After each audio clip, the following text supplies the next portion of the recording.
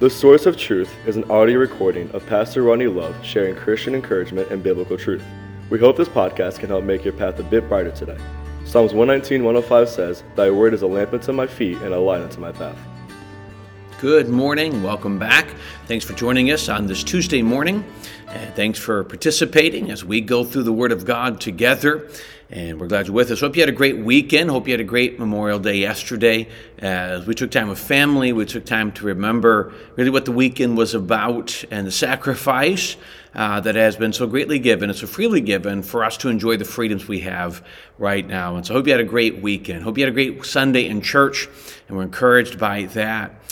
We're in the book of Matthew. We started just Friday going through the book of Matthew. We finished up 2 Corinthians, and we're going to work our way through the life of Christ through the perspective of Matthew. Let me explain what I mean by through the perspective of Matthew.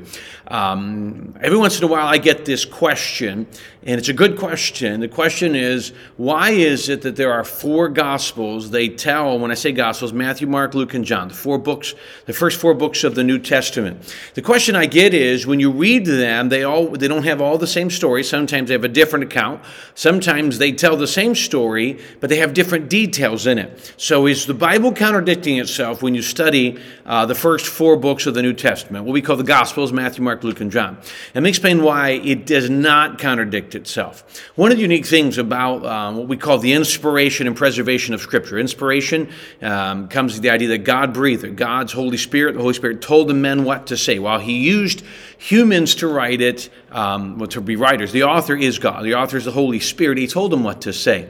And so but the unique thing about that is he also used the strengths and weaknesses of these different men, of all the different men from Genesis to Revelation. He used their perspective. He used their strengths. For instance, you go to the book of Luke. Luke is a lot more technical of a gospel than Matthew. One of the primary reasons for that is Luke was a physician. He was a doctor, and so you're going to see his profession, his training in there. You study the writings of Peter. Peter was a fisherman. He wasn't as educated as, say, Paul would be. So you're going to find that there's an awful lot of run-on sentences through the book of 1st and 2nd Peter because you can see his training, you can see his personality in these things. And so while the Holy Spirit inspired this, he used a different perspectives. And so one of the unique things about seeing four Gospels, Matthew, Mark, Luke, and John, is you get to see the story through the eyes of four different men. So yeah, there's going to be different perspectives because each man saw the story differently, as we would. If we were to be a witness of an accident on the highway, and you have 4 or 5 people give a story, they'd give different aspects. Why? Because they saw it from a different angle. And that's what you're seeing. So when we go into this and you say, I can go to Mark, Luke, and John, and I might be able to see some of these differently. Some of them may not even cover this information. Well, that's true. That's fine. Just remember that that's on purpose. God planned it that way. So we talked Friday about what this is. This prophetic announcement of the birth of Jesus, what we know as the Messiah. And remember, the people did not accept him as the Messiah. In fact, many of the Jewish people today still do not accept him as the Messiah.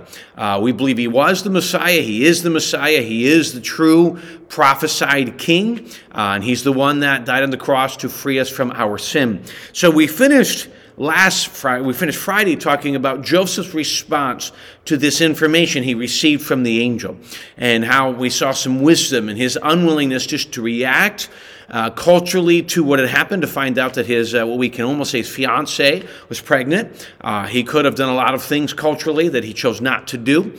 And we see his wisdom just to wait a little bit and allow the Holy Spirit to direct him. Well, today we're going to take a minute and we're just going to look at a small portion of what we see the prophecy being announced and to the birth of Christ. And so we go down. Let's go back to verse 21, because this is what the angel told Joseph. And she shall, speaking of Mary, she will bring forth a son, and you shall call his name Jesus, for he will save his people from their sins.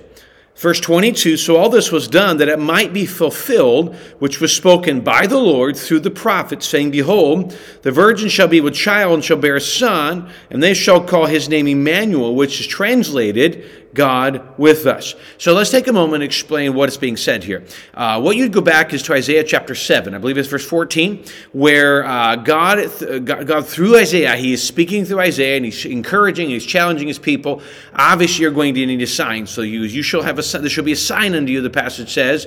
And it's said of just a little bit differently, but same passage, same idea. There was a prophecy given through Isaiah about the birth of the Messiah.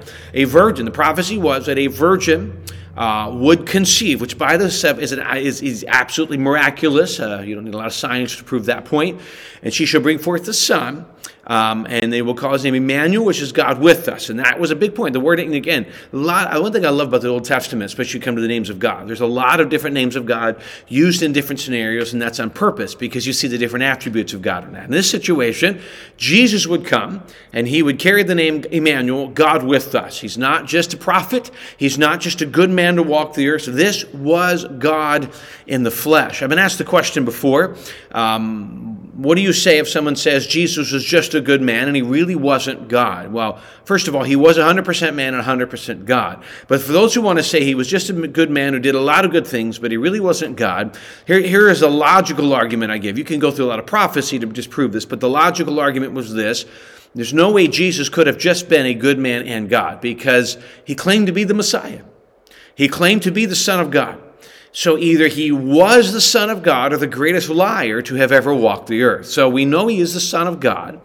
And in that we can see through his miracles. Now, one of the reasons we know that is one of the importance we see in this passage is that this was repeated from the book of Isaiah. What you're seeing is what we call the Old and New Testament connected through prophecy and fulfilled prophecy. It was repeated to the angel to make this connection, and then later we see Mary was a virgin. She did conceive.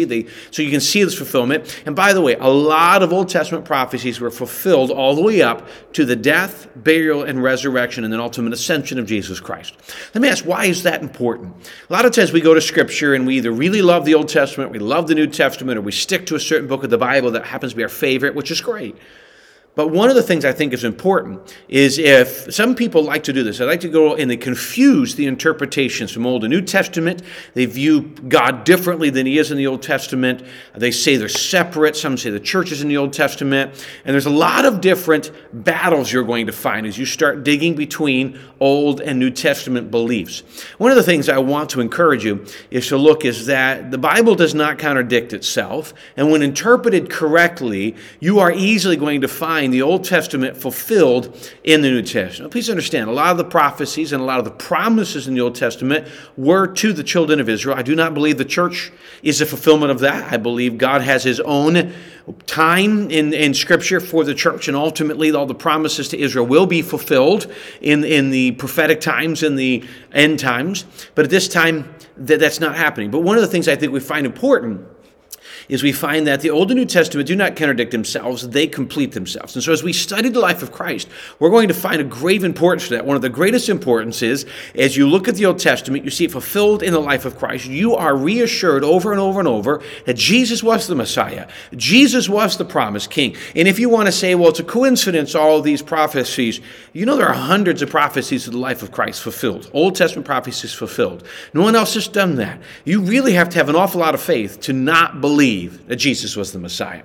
And so that's one of the things I want us to look at. Let's finish these last couple of verses, and then we'll just continue to flow these prophecies through the study. Let's go back to verse 24. Then Joseph, being aroused from sleep, did as the angel of the Lord commanded him, and took to him his wife, and did not know her till she had brought forth her firstborn son, and he called his name Jesus. So Joseph fulfilled, he obeyed, he got married.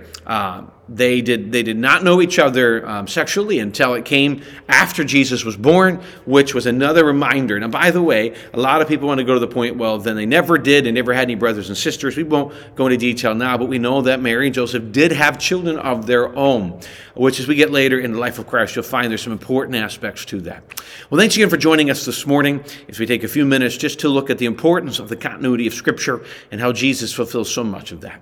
We thanks again for the opportunity to be part of your day. We appreciate it. Just a quick reminder that you can find this as we're kind of finalizing where these are going. It's on my Facebook page. You can also find it on Grace Baptist Church's Facebook page and YouTube channel. And those are the places we will post from our Instagram, the links to these different places so you can see them. And so we do appreciate the opportunity be part of your day. Hope you enjoy it. Hope it's an encouragement. Hope you stick with us. Look forward to seeing you again tomorrow.